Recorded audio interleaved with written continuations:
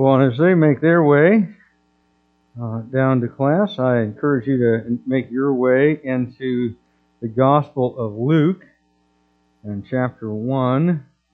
We're continuing to kind of move slowly through the account in Luke of the birth of Jesus as part of our Christmas celebration. And this morning we're going to look a little more at actually the account of the birth of John the Baptist, who is the forerunner and the herald of that God appointed to prepare the nation of Israel for Messiah and to identify him when he arrived. And the section we're looking at today is found in the Gospel of Luke, chapter 1, verses 67 to 80. But as you make your way there, let me ask you this question. What would be the first thing that you would say if you hadn't spoken in more than 10 months and suddenly regained your speech? Because that was the situation for Zechariah, this aged priest who was father of John the Baptist. Those of you who know me, as an example, know that I like to talk. And in 27 years of being married to Karen, I think there have probably been at least a few hours, maybe even a few days, where she wishes that I would be struck dumb and unable to speak, but be the answer to some of her prayers. She's a much more introverted person. She's usually out of words at the end of the day. And if nobody's come to see me at the office, she'll say something to me like, "Nobody came to see you today, huh?" That means I'm going to get all the words. But, yeah, you better buckle your seatbelt, honey. But in any case, in reality, to not be able to talk even for a couple of days is a long time. A month would be a while. 10 months. Zechariah has been unable to talk, have any real conversations with the people that you love. And honestly, that is a huge burden. Amen? He's having to write out on a tablet everything he wants to say. And of course, writing everything you want to say is a pain.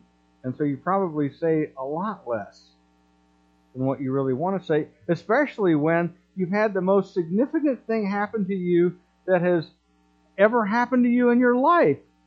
You're an old man having your firstborn child, the child for whom you and your wife have prayed your entire lives and have never seen, and she is pregnant right now. And you can't tell anybody with your mouth about what's happening and what you're thinking and what you're feeling. About what it was like to stand in the temple and see that angel. And if that's the situation that you're in, you haven't spoken in 10 months, and now all of a sudden you can, what's the first thing you say? You say, "Whew, glad that's over." Right? Oh, it's about time. I've been holding some stuff in. Be prepared to hear everything I want to tell you. Would you start telling all the things you've kept bottled up for most of the last year? Or would you pray, offering God praise for the abundant miracles you've experienced in all these things? Well, what Zechariah does is he prays. And his mouth is just filled with an overflow of praise. So much so that this prayer is traditionally called the Benedictus, because in Latin, the first words of his prayer are that word. It means blessed be. Blessed be. And it has a lot to teach us about how to praise God in worship. So I invite you all to stand if you're able and follow along as I read verses 67 to 80 of Luke chapter 1. This is what God's Word says to us by His Holy Spirit. "And his father Zechariah was filled with the Holy Spirit and prophesied, saying, Blessed be the Lord God of Israel, for he has visited and redeemed his people and raised up a horn of salvation for us in the house of his servant David, as he spoke by the mouth of his holy prophets from of old, that we should be saved from our enemies, and from the hand of all who hate us, to show the mercy promised to our fathers and to remember His holy covenant, the oath that He swore to our father Abraham to grant us that we, being delivered from the hand of our enemies, might serve Him without fear, in holiness and righteousness before Him all our days. And you, child, will be called the prophet of the Most High. For you will go before the Lord to prepare His ways, to give knowledge of salvation to His people in the forgiveness of their sins, because of the tender mercy of our God, whereby the sunrise shall visit us from on high, to give light to those who sit in darkness and in the shadow of death, to guide our feet into the way of peace. And the child grew and became strong in spirit, and he was in the wilderness until the day of his public appearance to Israel. Let's pray. God our Father, as we sang, as we look around the world, we know that there is no peace. There is war in the homeland of your people, Israel. There's war in Ukraine. There may be, at some point, war in the Pacific between China and Taiwan. There is war all around the world. Hate is strong, and it mocks the song of peace on earth, goodwill toward men. But Father, 2,000 years ago at Christmas, you established a beachhead. The invasion of the Son of God has come. And you are now beating back the darkness all over the world. As the gospel advances, sin retreats. Evil has to flee. And Father, we are so pleased and blessed to be part of it. We look forward to the day when Jesus will come in victory, final victory, over all these things. The day when everything sad becomes untrue. Father, until that day, we pray that you would help us continue to look with hope to the God who has kept every promise He has ever made. Father, we pray in Jesus' name. Amen. Please be seated. Well, this section of Scripture begins by pointing out that Zechariah is about to say what he says because he is suddenly filled with the Holy Spirit, just as his wife Elizabeth, his infant son John had been earlier in the chapter, just as Mary was when she gave her Magnificat. Zechariah is filled with the Holy Spirit. And again, this is not something that happened all the time. You know, we live in the post-Pentecost era as believers, when everyone who believes in Jesus receives the Holy Spirit at their conversion. And so we're kind of used to, well, obviously they're filled with the Spirit, right? But this is not something that happened to everybody at all times. And so the Spirit came and went, which is why David prays in Psalm 51, "Take not your Holy Spirit from me." Right? And we don't have to pray that way anymore. But David did, because the Spirit didn't always rest on someone. But here the Holy Spirit comes to Zechariah, and as a result, praise to God comes pouring out of his mouth.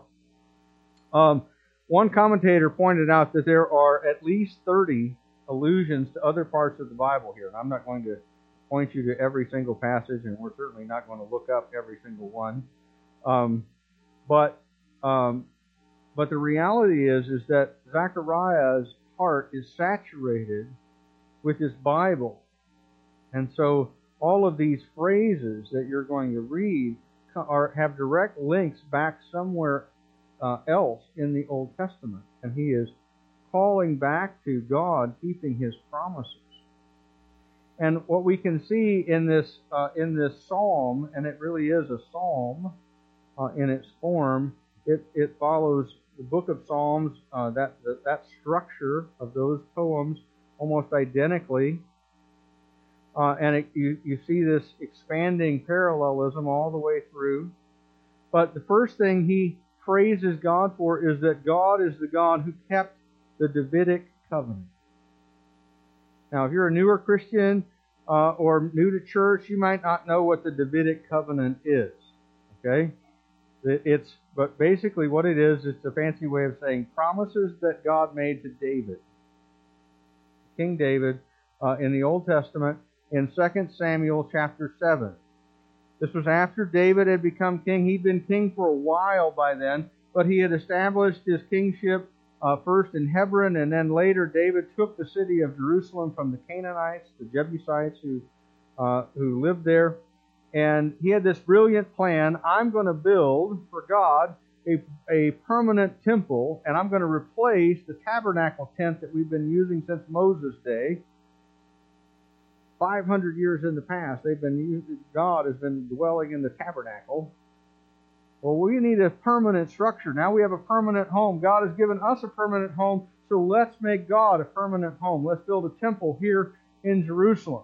And Nathan the prophet says, you've got the right idea. God is with you. Get started. And then that night, God comes and speaks to the prophet Nathan and says, hold on. You might want to check with me first.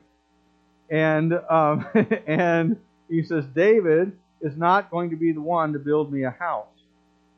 His son Solomon will be the one to build me the temple. But because of David's heart to worship me and to bring me glory, I'm going to build him a house. By that, what he meant was not a structure to live in, but a dynasty. And he said, all of your descendants will have the right to rule over my people.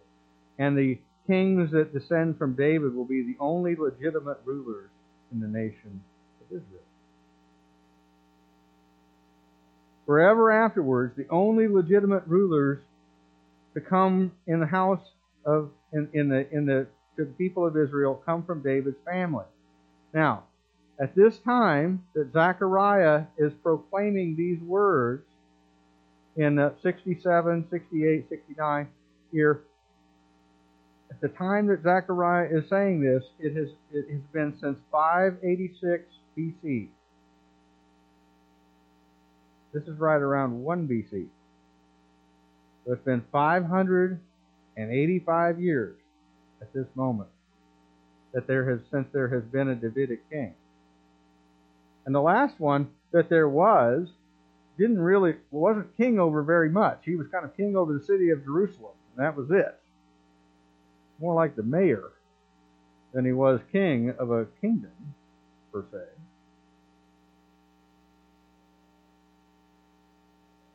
But Zechariah is praising God for the deliverance of Israel. In fact, Zechariah speaks as if it has already happened. Look at it. If you look at it now this is a little bit of English grammar, but you need to know this. Okay? If you look at those words in 68 and 69 there, you see that ed ending at the end of visited, redeemed, raised? It's an indicator for the fact that these are verbs that are in the past tense. He is speaking as if these things have already occurred, even though they're happening in front of him. Why does he talk that way? Does he not know better? Is he just a hillbilly who doesn't understand verb tense? No, that's not it. What he's saying is this: look, my wife has just given birth to the forerunner. I've just spent the last 3 months of my life with the girl who is pregnant with the Messiah.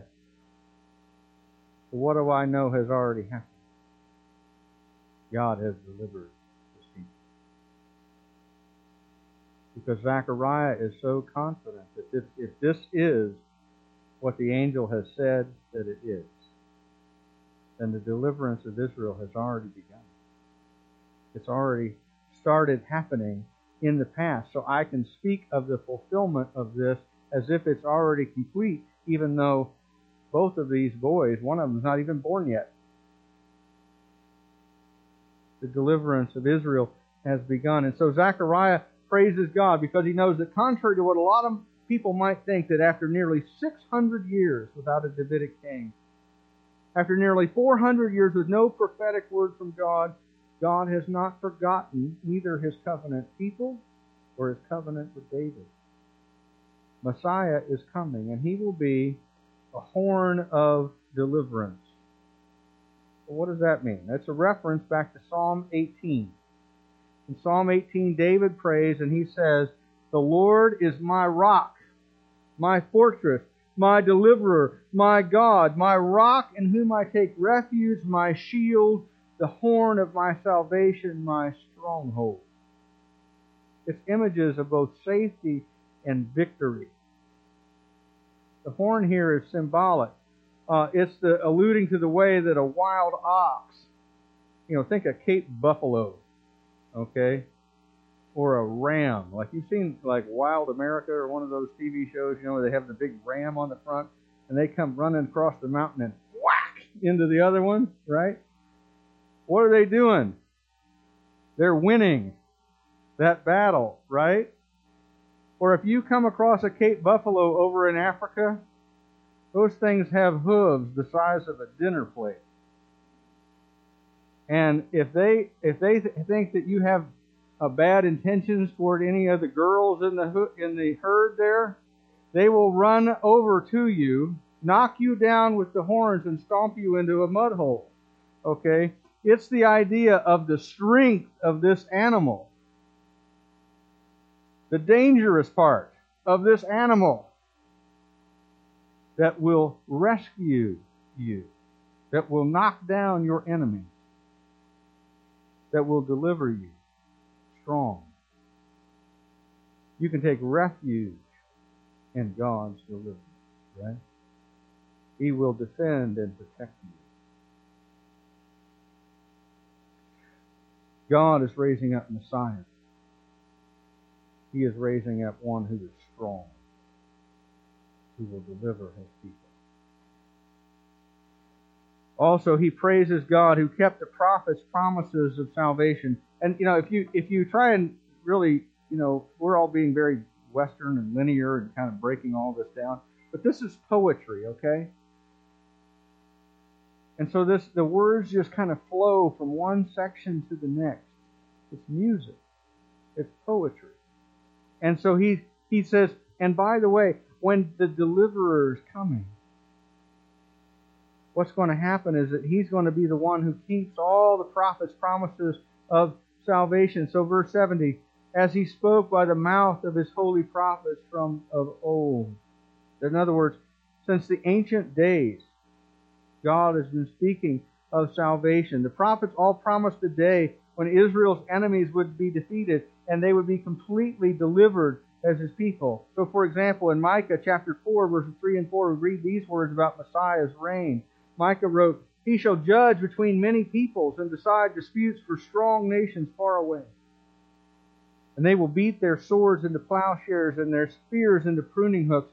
Nation will not lift up sword against nation, neither shall they learn war any more, but they shall sit every man under his own vine and fig tree, and no one shall make them afraid."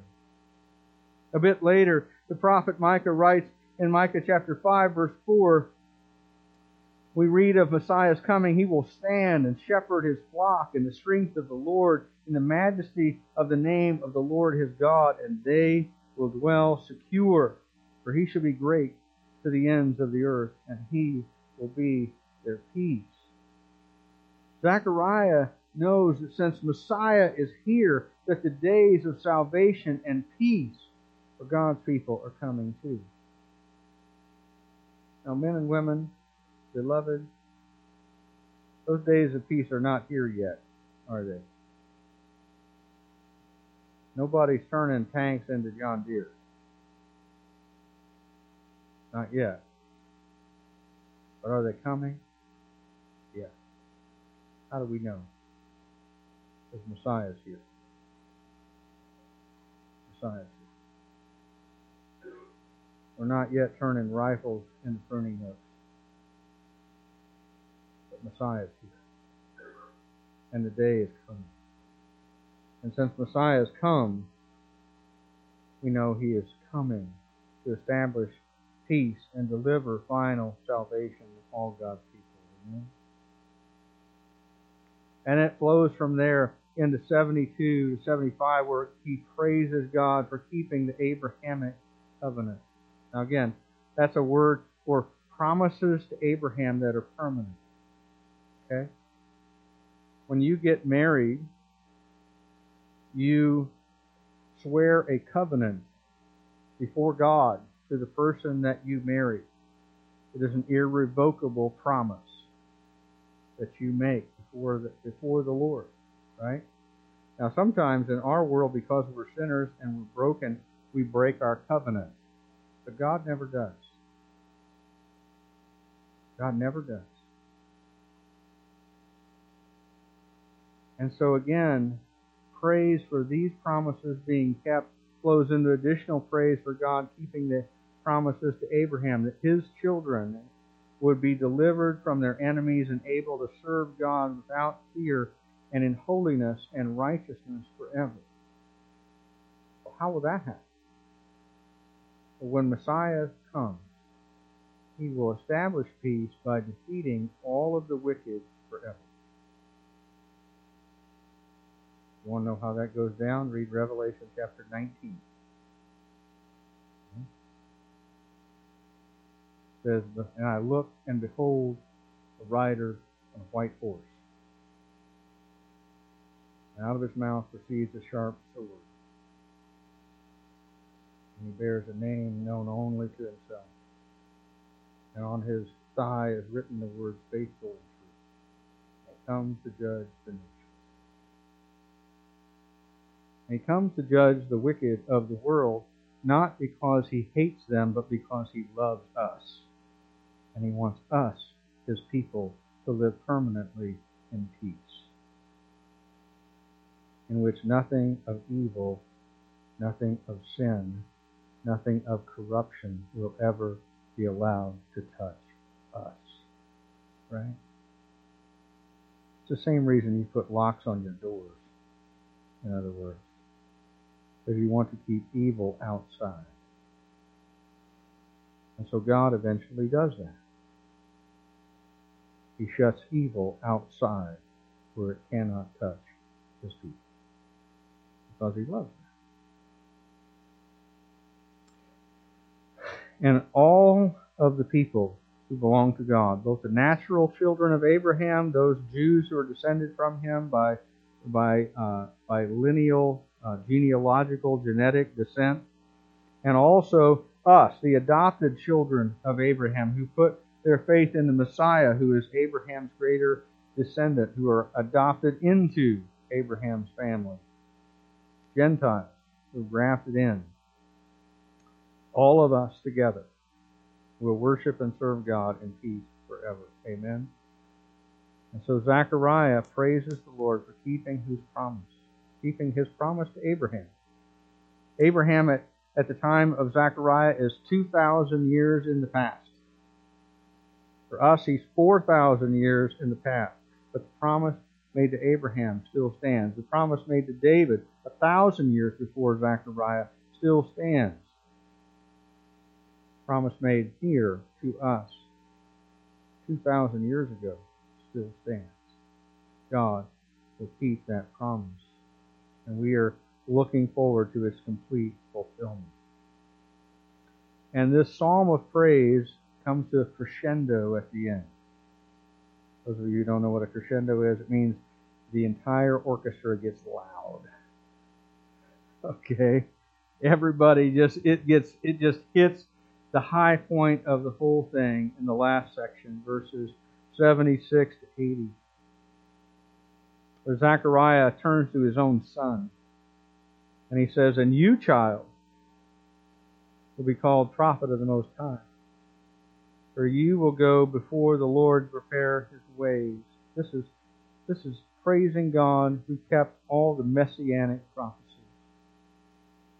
You're going to go before the Lord to prepare his ways, to give knowledge of salvation to his people and the forgiveness of their sins because of the tender mercy of our God, whereby the sunrise shall visit us from on high to give light to those who sit in darkness and in the shadow of death, to guide our feet into the way of peace. Zechariah looks at this little 8-day-old baby in front of him. Maybe he's holding him. John, this miracle baby, who will be the forerunner and the herald, the announcer of Messiah, the one to say, like you see those old movies where they send the guy and he goes, "Make way!" Or those of you who've seen Aladdin, right? Where they send out the genie, "Make way for Prince Ali," right? This is John's job. To be the herald, to be the one who announces. This is him. This is the Messiah. This is the one of whom all of the prophets wrote. This is the guy. Follow him. Put your trust in him. Believe in him. He is the one. Zechariah says, "And you, child," and proceeds to give a description of John's career. He'll be the prophet and the forerunner who prepares the way of the Lord, just like Isaiah promised in Isaiah chapter 40, just like Malachi promised in Malachi 3 and 4. John will give the people the knowledge of salvation and how to be forgiven of their sins. How did he do that? Well, he called them to repent from sin and put their faith in Jesus, in the Messiah. Because that's the only way anybody can ever receive salvation. By the way, it wasn't that in the Old Testament you had a different way of salvation than we have now. What you did was you looked forward in the Old Testament to the coming of Messiah, to whom all the sacrifices were meant to point. And if you wanted to be saved, what you did was you said, "Lord, I know that you are sending a Messiah. I know that this sacrifice is important because it reminds me that one is coming that is the final sacrifice." And here in our day, we look back on the Messiah who came, who was the final sacrifice. Amen? But the way of salvation has always been the same. It's always been by God's grace through faith, either in anticipation of the one who would come, or looking back in worship on the one who has come. They didn't know his name. We do. They just look forward to a guy that's coming. We look back on a guy who came. Both are called to put their faith in that same person. And John called them to believe, just as the Old Testament told them they needed to do.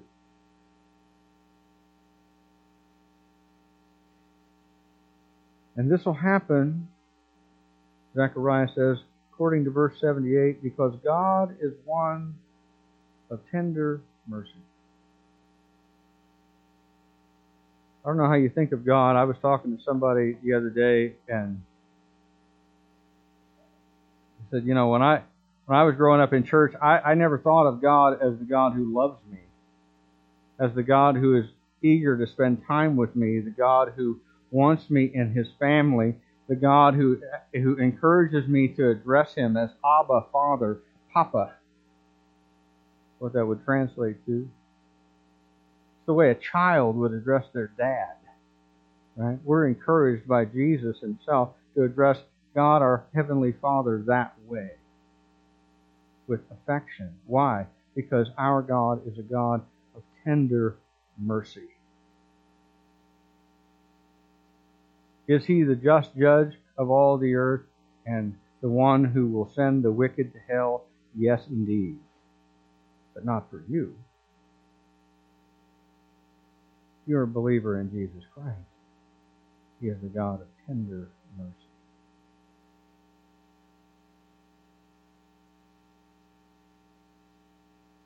He is like the soldier who his job is to defend you against the enemy. But when he comes home, all the battle regalia comes off. And he's just on the floor with his kids. You feel me? He's the God of tender mercy. He causes the sunrise to visit us. Here, this is a metaphor for what the coming of Messiah is like. Again, those of you who know me well know I like to deer hunt. You know what my favorite moment of the morning in the woods is? The sunrise. You're out on the marsh, maybe, out here on the Illinois River, and just before shooting hours, start to get this kind of pink light comes up. And start hearing the ducks start to quack. And then maybe a few of them, right at shooting hours, will come right by the decoys, right? Or if you're in the deer woods and you're up a tree, I love this moment. It just starts to get light. You start seeing the squirrels move around. You hear the barred owl hoot, turkeys gobble. And then maybe, if you're really lucky, you see Bucky walk by, right? But that sunrise is an amazing moment, especially on a day when it's really cold. And all of a sudden, the sun comes up and just warms you, and you're like, thank you, Lord, right? I've been freezing to death here for a half an hour, and here comes the sun, right? That's the idea.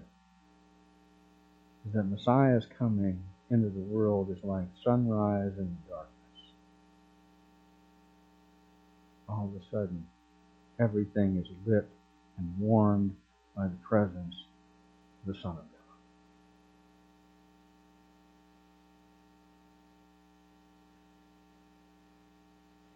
It's also an allusion, verse 79, to give light to those who sit in darkness and in the shadow of death, to guide our feet into the way of peace. This is an allusion that's poetic. It continues the metaphor here. It's an allusion to Isaiah chapter 9. Isaiah 9 speaks of Messiah's coming like a great light shining in a place of deep darkness. Here are some of his familiar lines. In the latter days he has made glorious the way of the sea, the land beyond the Jordan, Galilee of the Gentiles. The people who walked in darkness have seen a great light. Those who dwelt in a land of, look at your Bible, deep darkness. On them a light has shone. If you keep reading that same chapter, you come to the pinnacle of Handel's Messiah, right? For unto us a child is born, unto us a son is given, and the government will be upon his shoulder. And his name will be called Wonderful, Counselor, Mighty God, Everlasting Father, Prince of Peace. When Messiah comes, his coming dispels the darkness of sin and Satan and death, because Jesus is the light of the world. Amen? In verse 80 simply notes kind of an epilogue on the story that John lived in the wilderness until he began his ministry.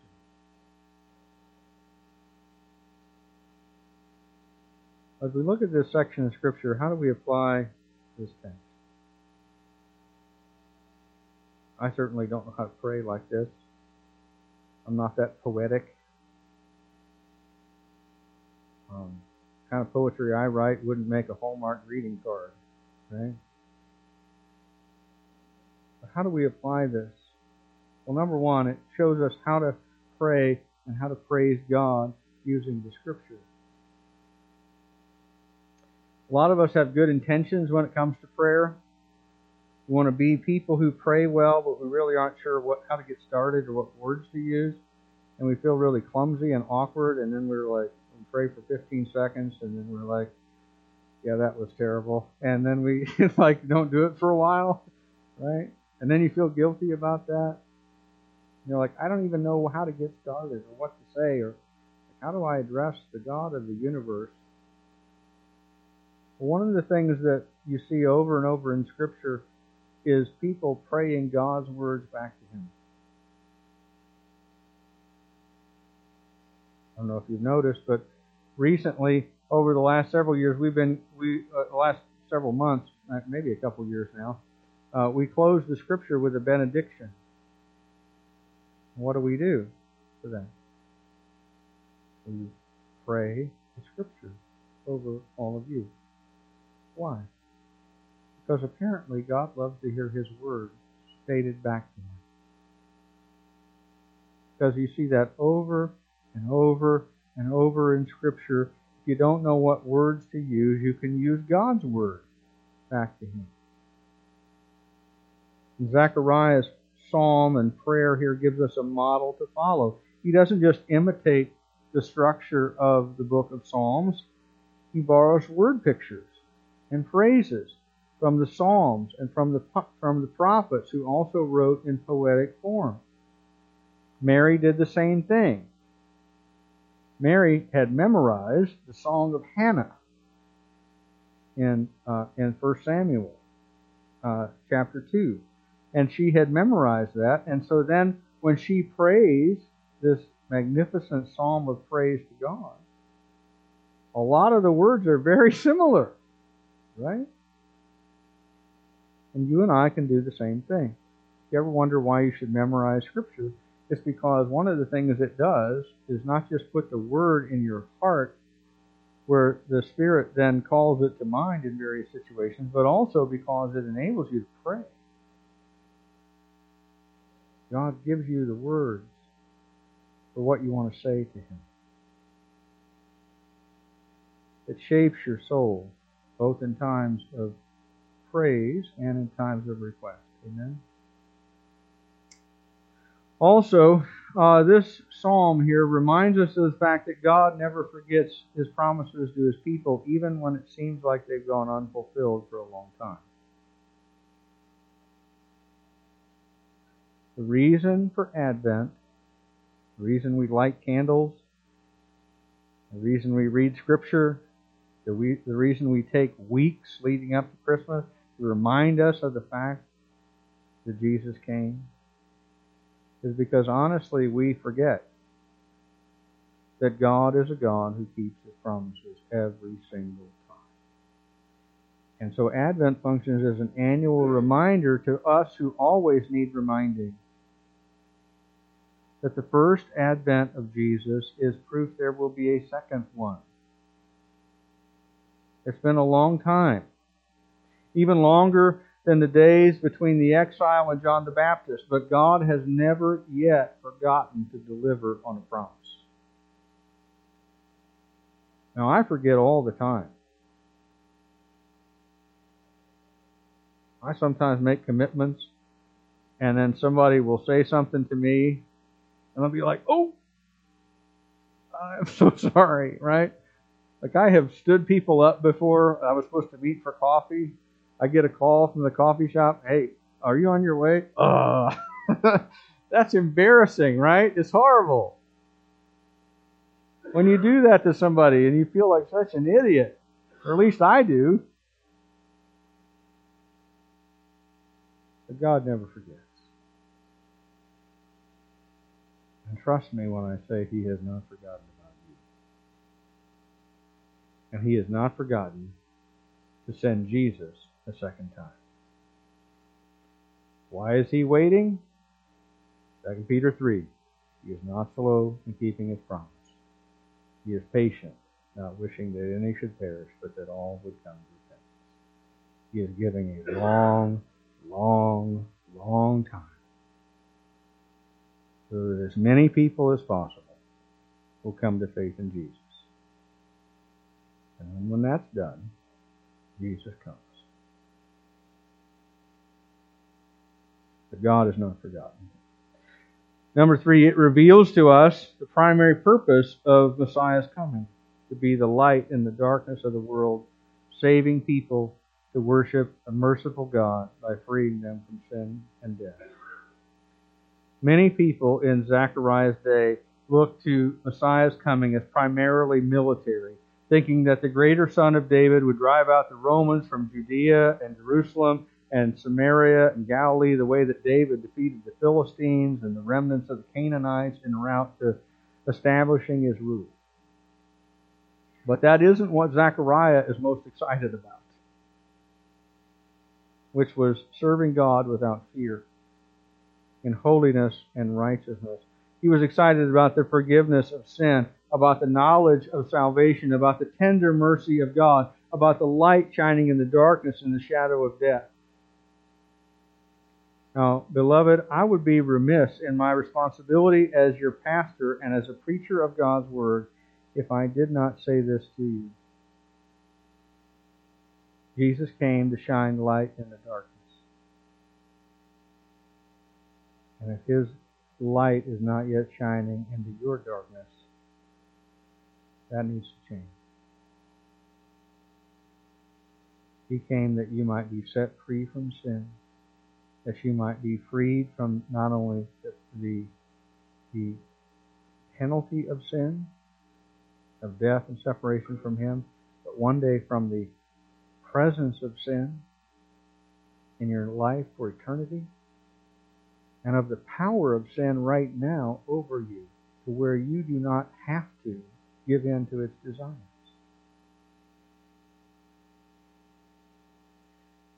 When Jesus comes into your life, He shines His light in such a way that you are forgiven of your sins and experience the tender mercy of God.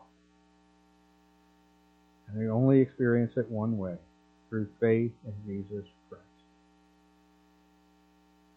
And if that's never happened to you, don't let the only excitement of Christmas be lights and presents and fun claymation Christmas stories. Okay? There's a lot more to it than that. A lot more to it than that. It's about Jesus coming to save you from sin and death and the oppressive rule of Satan and the here and now and from eternal death in hell. It's a rescue mission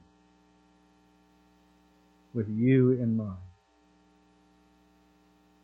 So don't miss it. Jesus is the Messiah who saves you from all of that when we put our faith in His death and resurrection for us. And it's the ultimate free gift that's available for anybody who wants it. Amen? So be sure to grab that gift. You won't have to look for it under the tree. It's freely offered to you. Last thing, it teaches us to see the promises of God as already fulfilled from the moment that they have begun to be, even if they aren't completely fulfilled yet. One of the things I love about Zechariah is he speaks of God doing all these things that He is doing at that moment as if they've already all completely happened. Because Zechariah, it isn't that Zechariah has his verb tenses screwed up, or that his understanding of time is like gone into the quantum realm or anything like that. It's that he believes God. God, having given His word and having begun to fulfill His promises, knows that God will not fail to keep them the rest of the way.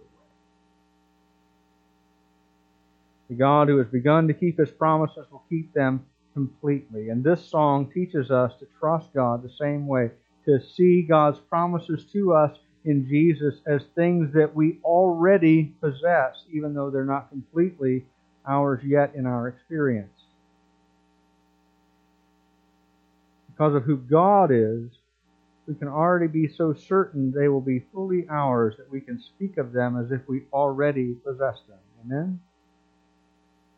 Even though there's a not yet, there's an already aspect to all of our salvation.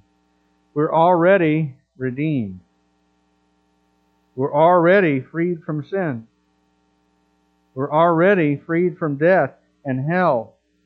In a sense, we're already victorious over all of our enemies of sin and Satan and death and hell. And that victory is already ours. It's already won because God has already delivered on some of the promise, and He will not fail to finish keeping the rest of it. God will finish what He has begun. He who began a good work in you will carry it to the day of completion, the day of Christ Jesus. And not just in you, but in the whole world. All things will be made new. all things. There will be no more curse, no more death, no more mourning, no more crying, no more pain.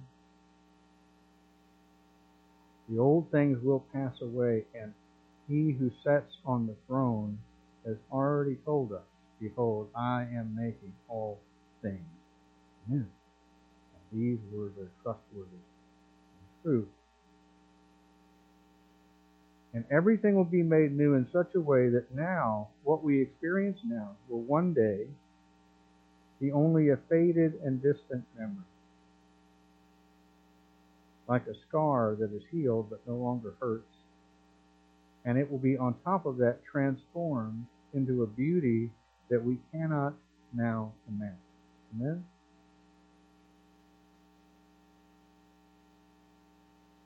And so, let's pray with Zechariah. Blessed be the Lord God of Israel, for He has visited and redeemed His people. Amen? Let's pray. Father, we do pray, blessed be the Lord God of Israel, for He has visited and has redeemed His people. Father, we are so grateful that You have come in the person of Jesus Christ. You sent the Son of God to die on the cross for our sins, to be born on a barn with a dirt floor, to experience the reek of animals and the blood and filth of our world. You sent Him into all of our mess as one of us. And You redeemed for Yourself a people for Your own possession, a people from every tribe and nation, a people from every tongue, people of all kinds, people of every ability, of every intellectual capacity, people of every race, people of every social strata.